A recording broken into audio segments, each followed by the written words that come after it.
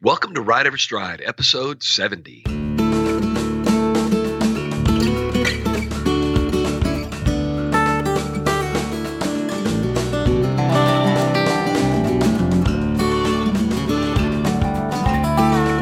Welcome to Ride Every Stride with Van Hargis, a podcast about horsemanship and more. Our goal is to educate, motivate, inspire, and entertain you through an exploration of everything horsemanship and the intersection of horsemanship and humanship. My name is Laura McClellan, and I'm your co-host on Ride Every Stride, and I am here again with Master Horseman Van Hargis. Good morning, Van. Good morning, Miss Laura. How are you today? Doing all right. How about you? Good. Well, I'm good. I just want to be sure and give everybody a kind of an idea that my voice is going to be a little bit strange today. We've been out. It's obviously been very dry down here in South Texas, and as a result, been loping a lot of circles and a lot of dust, and it seems like that dust has kind of gotten to my voice a bit today. But nonetheless, we're gonna progress and just hope everybody will indulge us with a little bit of patience. And you can drink lots of water. Yeah, lots of water to try to loosen this thing up a bit. Okay, so what are we going to talk about on episode 70 of Ride Every Stride? Well, Laura, someone sent in a question not too long ago regarding what I refer to as a controlled wreck. I guess I was doing some sort of presentation, and they sent a message back saying, Mr. Van, what do you mean by controlled wreck? You referenced that controlled wreck a few times. And the reality is, if they would have been kind of watching what I was doing, they could have seen the timing of what I was doing and kind of put the two pieces together as to what a controlled wreck is. But nonetheless, I thought that was a great opportunity for us to talk about it and explain it a little bit more. And to me, when I'm referring to a controlled wreck, let's just kind of define what we refer as a wreck sometimes. A wreck is when something out of control happens with our horses and it doesn't seem like we know what the outcome's going to be. So a wreck is like a kind of a tragic type situation. So it almost kind of sounds like a contradiction when I say a controlled wreck. So what I mean by a controlled wreck is that I'm going to set the situation up so that the horse will have to kind of make a decision. And the right decision, based on his training and everything we prepared him for, will kind of make the outcome very, very predictable. The wrong decision will cause the horse possibly a little bit of anxiety, and because it'll be kind of a wrong answer, although I sometimes refer to the fact that there are no wrong answers when it comes to the horses and our horsemanship. But if they happen to do the wrong thing, it might encourage their anxiety to go up a bit and might make them a bit anxious and a little bit upset. But that's a good thing too, because then we can see how they deal with those types of situations. And that's the entire point of that process. You want to set the horse up to where they kind of have to face a kind of a little bit of a dilemma, and you kind of want to see how they work through that. So that's kind of what we refer to when we talk about a controlled wreck. It's kind of maybe what we might call a pop quiz. So it's a training tool. Yes, yeah, exactly. It's just a training tool. And I'll give you an example. Like, for example, you've heard me refer to things in the past as every good horse anticipates, but every great horse waits. Mm-hmm. I say that to people all the time, and I talk about the both sides of that. We can use anticipation as a training tool, and at the same time, we can also see if our horses are going to anticipate, and then correct that anticipation. Of course, the benefit of that is teaching our horse to be patient and just waiting on us and not kind of finishing our sentences, so to speak. But a lot of times I will do an exercise. Let's say, for example, a really cool exercise I do a lot of times is I'm really big on doing really nice, perfect circles, at least as good a circle as I can do.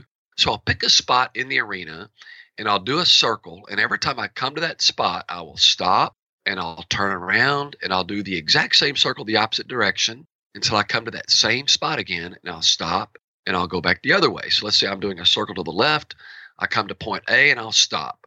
Now I'll do a circle to the right. I come to point A again and I'll stop. And I'll turn around, I'll do a circle back to the right, and so on and so forth. After a while, what do you think the horse is thinking about? He's thinking, when I get to point A, I'm going to stop. So there's the anticipation exercise. Now, a controlled wreck is that we're going to ride past that spot, or we're going to stop him before he gets to that spot. That's a little controlled wreck. You see what I mean by that is that we know the situation, and we're kind of predicting the situation, and our actions are causing the situation, but the situation is outside of the norm that we've already set up. So that will tell us if our horse is anticipating or not. That's what I mean sometimes by a controlled wreck. We kind of set the horse up, not for failure, but we're just setting the horse up to see if he's truly listening to us or if he's just forming a habit.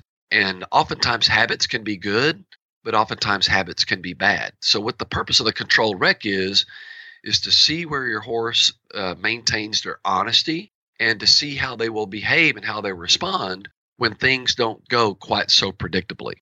So what are some other kinds of controlled recs that you might do on purpose when you're training a horse? What sorts of things? I get the idea that you're looking for if they're anticipating or if they're listening to you and kind of following your cues rather than just thinking they know what you want them to do. What are some other examples of when you might use this? Here's another example. The other day we were doing an evaluation on a new horse that had come in, and this horse was referred to us as dead broke, gentle, calm, and quiet, almost for anyone to ride. So, as you've heard me say before, I never listen to a human when they're describing a horse. I just listen to the horse. Now, I'll be polite when people tell me all about their horse. I'll be saying all the classic things. Yes, ma'am. No kidding. Well, I'll be, and I'll appreciate the information. But the reality is, I don't give what the human tells me a lot of credibility. I let the horse prove what they say and what they don't say. If the horse proves them to be correct consistently over time, then that person will gain credibility. And why is that? Because the horses never lie, and oftentimes humans have motives for saying certain things. So anyway, I had listened to the person. They told me how great this horse was. So during our evaluation process, I just started figuring out through trial and error and what the horse knew and what he didn't know. And of course, just evaluating the horse's strengths and weaknesses, which I do with every client, I do with every horse. And during that process, I found the horse was extremely quiet about having the rope all around his body, all around his feet, around his belly, and even in his flank. So that was a really good situation. But then eventually I got to the point where I was on the horse and riding him around. And of course, I had a really, really long, soft lead rope in my hand, and I'm doing all this riding. And I began to put the rope in different places from the saddle. So as I'm riding him, I put the rope around his neck, made sure he was okay with that. I took the rope and I was swinging it around his body, just as if I was swinging a lariat rope. I started flopping the rope around his feet. It finally got to the point where I even tossed the rope underneath my body, underneath the horse's belly, and I worked the rope back to his flank area. And now as I'm riding the horse, I'm pulling up on the horse. I'm pulling up on that rope in the horse's flank. Most horses would go nuts. They would buck. They'd go silly because most horses try to want to protect that area of their flank. So some might say, oh my God, that was stupid. That was idiotic. What if the horse would have bucked? Well, here comes the controlled rec aspect of it. Prior to that, I also made sure I had absolute control of the horse's nose, hips, and shoulders. So he had passed all those tests. So as I'm pulling the rope up in the horse's flank with my right hand over my shoulder, kind of pulling up on it in the horse's flank, my left hand is soft on the bridle rein, but I also had the left rein very short, which means that in case anything would have gone wrong, if he would have been upset with the rope being up in his flank, I'd have pulled his nose around to the left, thus disengaging his hindquarter, hopefully taking away his ability to buck or get too upset. So that to me was like a controlled wreck situation. I didn't know exactly what was going to happen, but I was prepared in case something negative did happen. And of course, with every situation when working with a horse, I always set them up to be successful, hope for the best, but yet prepare for the worst. Mm. And of course, in this situation, what the horse did was just absolutely wonderful. He didn't get up too upset. He barely kind of increased his step a little bit, but nonetheless, as soon as he settled and his rhythm got normal again with his feet, I released the pressure off the flank, and he was good to go. So that's kind of another situation what a controlled wreck is. A controlled wreck is where we're setting the horse up to be successful, but at the same time, he's going to have to make a decision there. He's either going to have to respond or react. But we're prepared, and that's the controlled part. The preparation is when, if something does go wrong, are we prepared to save the horse or save ourselves, I guess you could say, and help guide that situation to where even if it turned out negative in the beginning, it will end up being positive in the end. So that's kind of what I refer to as a controlled wreck. Just setting the situation up to where the horse has to make a decision to react or respond. And then in any case, we're always there to where we can help the horse out or we can reward him for doing something positive. And the reward for doing something positive is? Just releasing any pressure that you may have on them at the time. Yeah. So that, because I mean, that's what we always want to emphasize to people. I rarely say there's anything that's absolute, but here's something that I truly believe in horse training is very absolute. I want folks to remember this quote. I say it all the time, but where you release is what you teach. And I'm gonna kind of define that even more. Where you release the pressure, in other words, anytime we're doing something with our horse, we're either applying pressure or there's implied pressure. Anytime there's a human-horse interaction, that's very rarely just totally neutral. Almost always there's some sort of either applied pressure or implied pressure. Whenever we're getting the behavior that we want, we take away all of that pressure. We take away the applied pressure if we're applying it, or we do our best to take away the implied pressure if we're doing, if the horse feels pressure from that. For example, I might be in the round pen with a horse, and just my presence alone might make the horse anxious. So the very moment that the horse gets less anxious, I might step out of the round pen.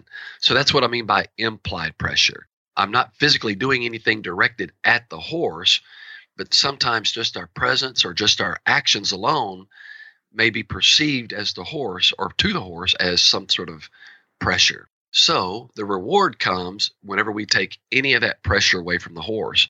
The key for us to keep in mind, though, is that what is the behavior that we're looking for? What sort of action do we want the horse to do? Do we want the horse to calm down or act even more calm or even start acting more calm? And at that moment in time, we take that pressure away.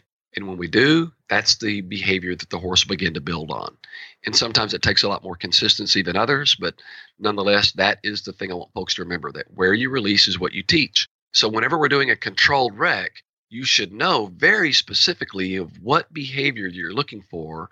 In the very moment that horse comes back to that positive behavior, you reward them by taking away any pressure that you may have applied. Well, I mean, it sounds like using this tool, this technique, really requires preparation and intentionality on the rider's part, because you have to, as you just said, know exactly what it is you want the horse to do. Going back to your question, your 4 questions, what do you want? But you also have to be prepared, as you said earlier, for if things go wrong, if the horse does what you don't want it to do. From just a safety perspective, you've really got to be prepared to handle the situation. I guess that's the controlled part. Absolutely. And the thing is that predictability is always to our advantage. I mean, every time I'm doing anything with a horse, I'm always kind of predicting the outcome that I want. And quite frankly, I focus on that. I know what I want. I'm focusing on that. And quite frankly, I expect it. I expect the horse to do what I'm asking to do. Why? Because my job is to set the situation up to where it's almost impossible for the horse not to do what I want it to do. So there's the predictability aspect of it. And that to me helps us get very well prepared in our approach to something. We've given us time because in order to do that, we have to think about it a lot in advance. And preparation is obviously the key anytime we're doing anything with our horse, and never to take that for granted. But at the same time, there's often times where the horse will misunderstand our communication. And we need to be thinking about what are all the possible negative outcomes. I don't give that much thought. I mean, but I know that those things are out there. And what are the ones that are most likely to occur? And just through time and experience, you'll begin to get a pretty good idea as to what those horses' options are. And as a result, if the horse gives you, say, option B, when you've asked for option A, you should already know what to do to help that horse out of that situation. How? By going back to your basic fundamental stuff that should be part of every program that you do, which is gaining control of your horse's nose, hips, and shoulders, gaining control of forward motion, or the forward motion, control of forward motion, and then lastly stopping the forward motion. If all else fails, go back to those basics very quickly. And as a result, you're going to take that horse back home, if you will. And people have heard me talk about that a lot before, is taking yourself back to where there's that comfort zone for the horse. That's the area they're going to seek out. That's what we want to shoot for. With that said, too, though, Laura, I want to kind of give everybody what I might do as another example of a controlled rec. And I oftentimes do this in our clinics so that people can get an idea of what I mean by a controlled rec. So during the course of a clinic, I might ride over to one of the participants, and I might say, "Hey, Miss Laura, by the way, the first 2 numbers of my phone number is 903." And I'm just going to write off as if I never said that. And probably that participant, let's say it might be you, you're going to go, "What? Why did he tell me that? What difference does that make?" So a little while later, I'm going to come over there to you again. So, "Hey, Laura, by the way, the first 2 numbers of my phone number is 903. And I'll write away again. So after a while, you're going to be thinking, oh gosh, this is just some sort of silly little game this crazy man's playing. So the fourth or fifth time I'll write up again. I'll say, hey, Laura, by the way, the first three numbers of my phone number is 903. So after a while, you're going to know what the first three numbers of my phone number are because I've repeated it to you now 3, 5, 7 times. I don't know, but several times. And now you know what it is. So I can even ask you, hey, Laura, by the way, what's the first three numbers of my phone number? And you're politely going to shout back 903, idiot. So, so now I know, and you know that you know the first two numbers of my phone number. I'm very confident that you know the first two numbers of my phone number. I've repeated it to you maybe up to 7 times. You repeated it back to me. So now I know that the first two numbers of my phone number are 903. You know that. We know that. So how can I change that? I'm not going to give you my whole phone number, but how can I change that scenario as if I'm going to give you a pop quiz? Maybe just the emotion of it. So a little while later, I might have you doing another exercise. And let's just say you kind of goof up a little bit on that exercise. And then suddenly I come uncorked. I start riding my horse toward you and your horse. And I'm asking you, what are you doing, Laura? How could you screw that up? That was such a simple exercise. What are you doing? And as I'm approaching, I'm getting louder, I'm getting more aggressive, and I'm getting closer. And then I'll suddenly shut down and say, oh, by the way, what's the first two numbers of my phone number? And you see, hopefully during that time of my approach and everything, all of a sudden, me approaching you will probably either make you think, oh my God, what is this crazy man going to do? I mean, why is he coming at me so aggressively? Why is he coming at me so forcefully? Why is he invading my space? What is he doing? Why is this guy going nuts?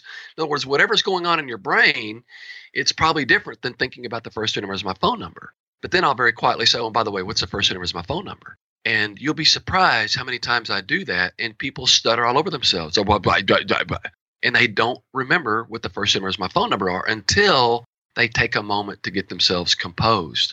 That is a controlled wreck. Because you see, I know that you know the answer. We've gone over it several times. You've repeated it back to me several times. But now something about the question has changed. Something about the statement has changed. We're in a more pressured situation now. I'm asking it differently. I'm approaching you. In other words, there's something different. So now I can find out really quickly if you can just simply, under pressure, answer that very simple question that we both know you know the answer to. That is how we can test how good and how solid our training is. I know that people don't test themselves or test their horses enough when they say, oh, I've gone on a trail ride, and my horse has always been so good and he's never done anything wrong.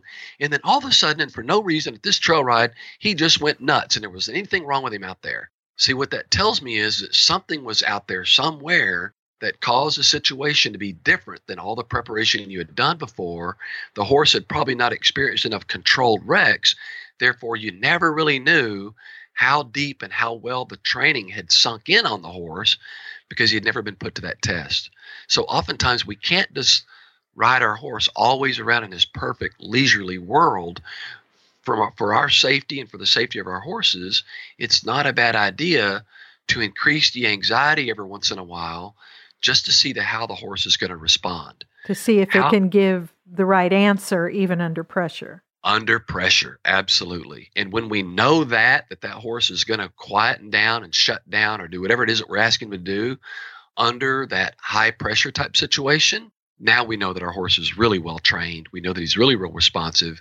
We know that he's really listening to us and he's looking to us as the leader. So that's what I mean by controlled wreck. And I think it's so important that we just set those situations up from time to time.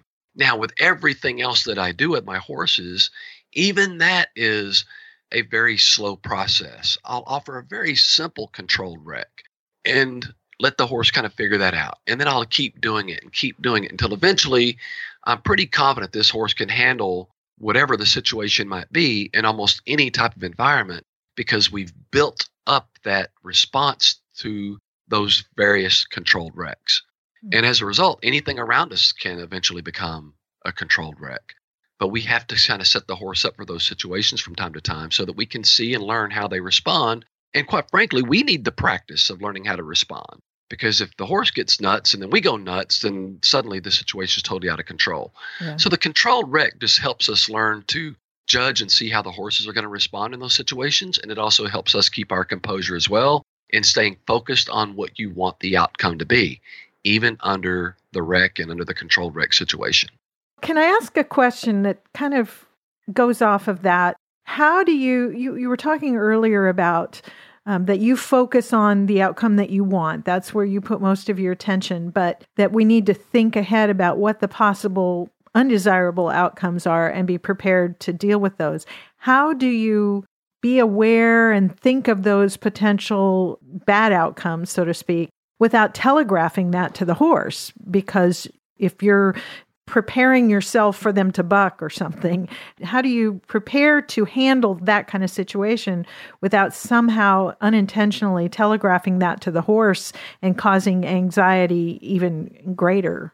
Well, there's several different things, but I'm going to give a really simple one to start with, and then we'll go to something even more drastic. Let's say, for example, I'm going to ride my horse. I'm riding from one side of the arena to the other, and I'm riding, say, at a trot, and I'm going perfectly perpendicular to the fence directly across from it. So I'm trotting toward, say, the left side of the arena, and I'm going perfectly perpendicular to the fence. Now, if I'm perfectly perpendicular, couldn't the horse go left just as easy as he could go right? And couldn't he go right just as easy as he could go left? In other words, there's only two places for him to go unless he runs over the fence.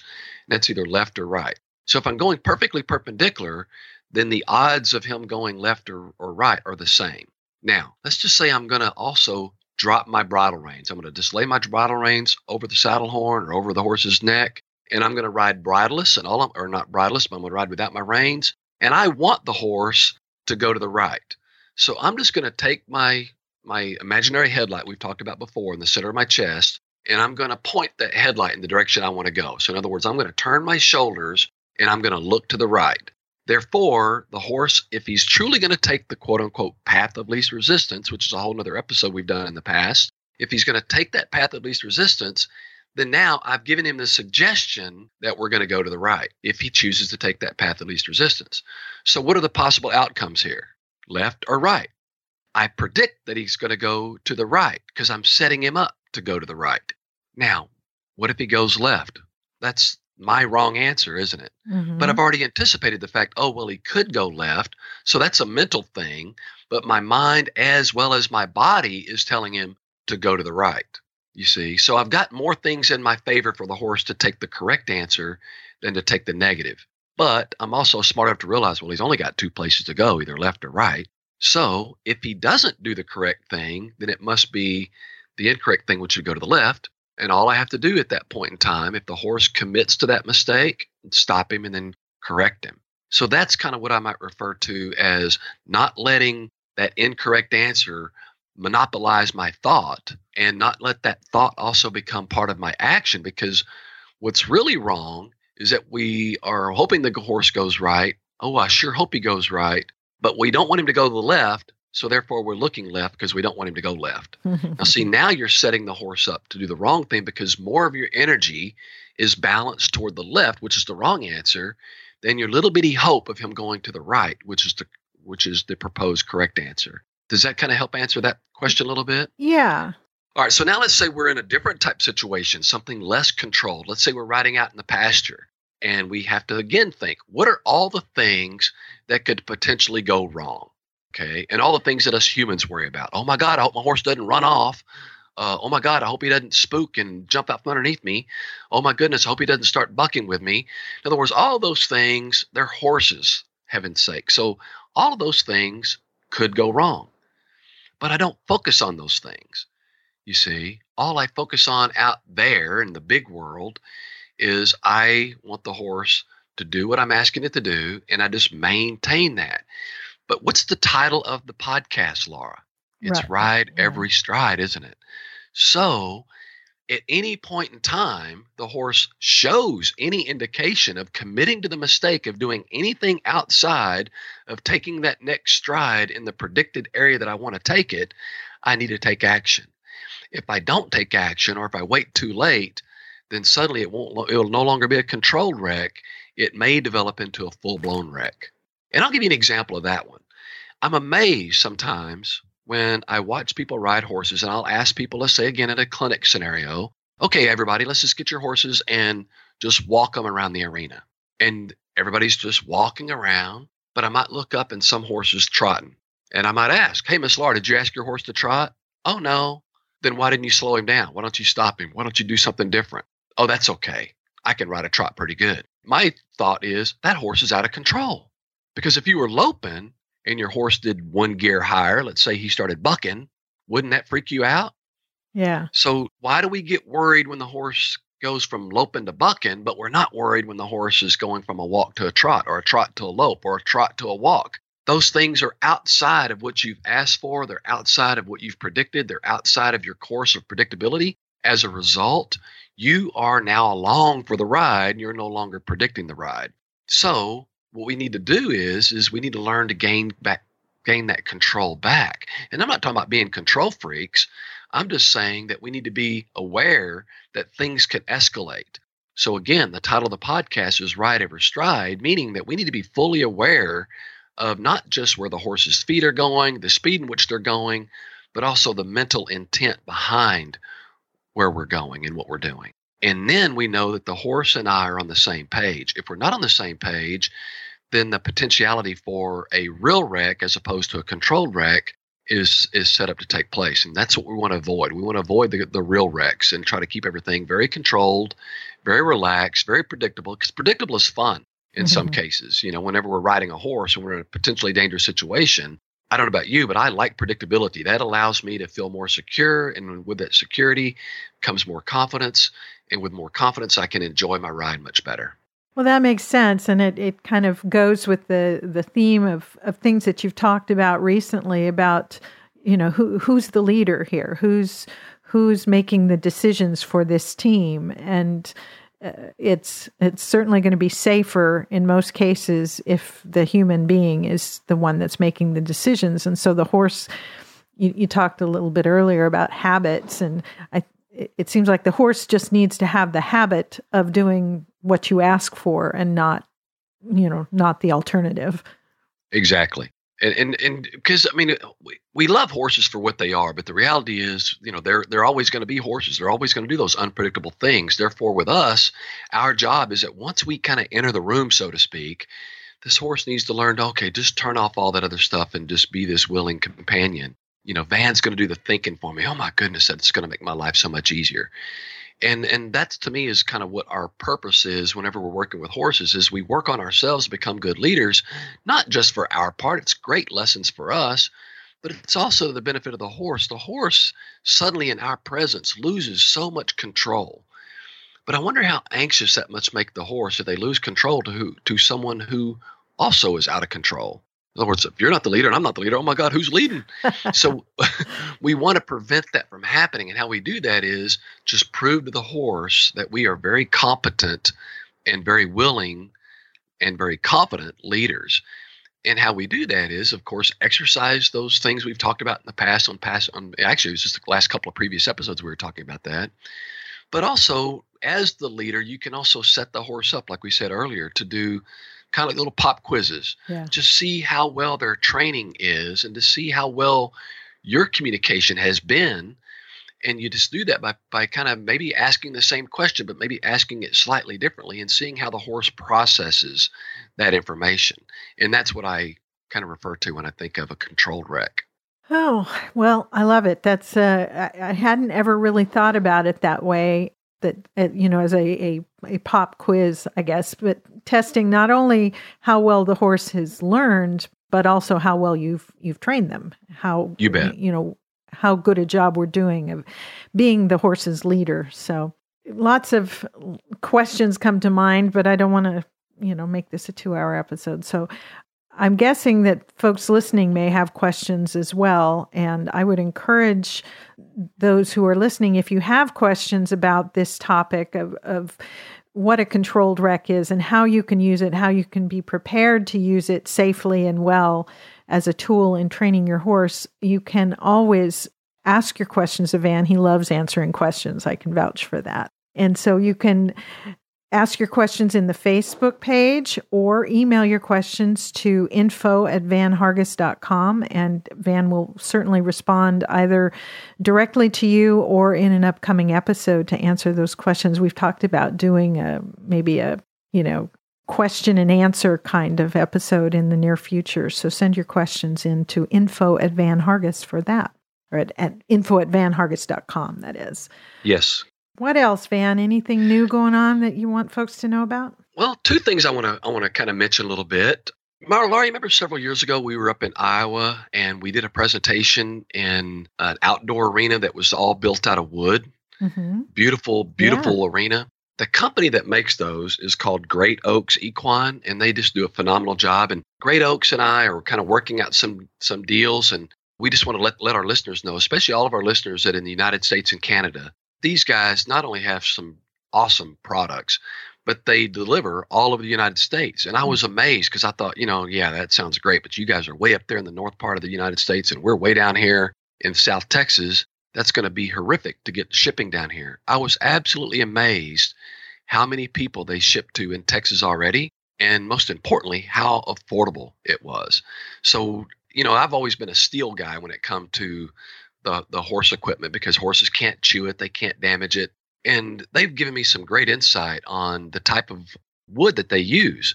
And the type of wood they use is actually white oak. And I didn't know it until he was telling me about it. And then I've done a little bit of research since. Number one, when white oak cures, it cures extremely hard.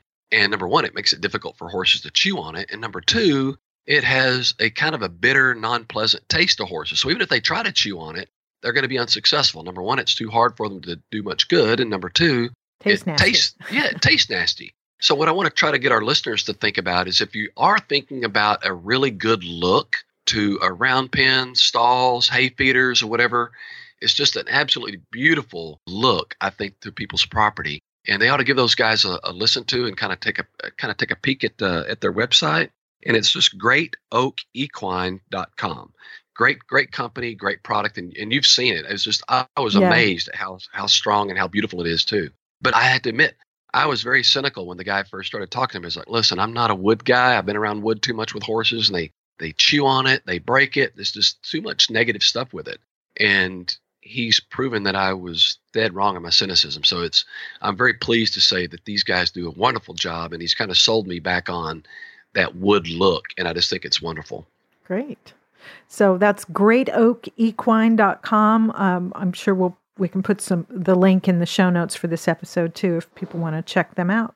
You bet. I would highly recommend them. I just love their product, and it's, like I said, just a beautiful look. And apart from that, we want to be sure to let everybody know that we do have some clinics coming up. In fact, we're going to be at the end of summer. We're going to be headed up to Canada, the Ontario area, to do some clinics and some mini clinics and some private lessons up in that region. If anybody's interested in the mini clinics and the private lessons, be sure to notify us at info@vanhargis.com, and we can refer you how you can sign up for those because we're going to be up there for just a little over a week. And if I'm not mistaken, I think the clinic itself is already booked and sold out, but we still have room for some mini clinics, which are little brief clinics that are about 4 to 6 hours long at the very most, and they're only one day. And we try to keep the numbers down to 4 to 6 people or less.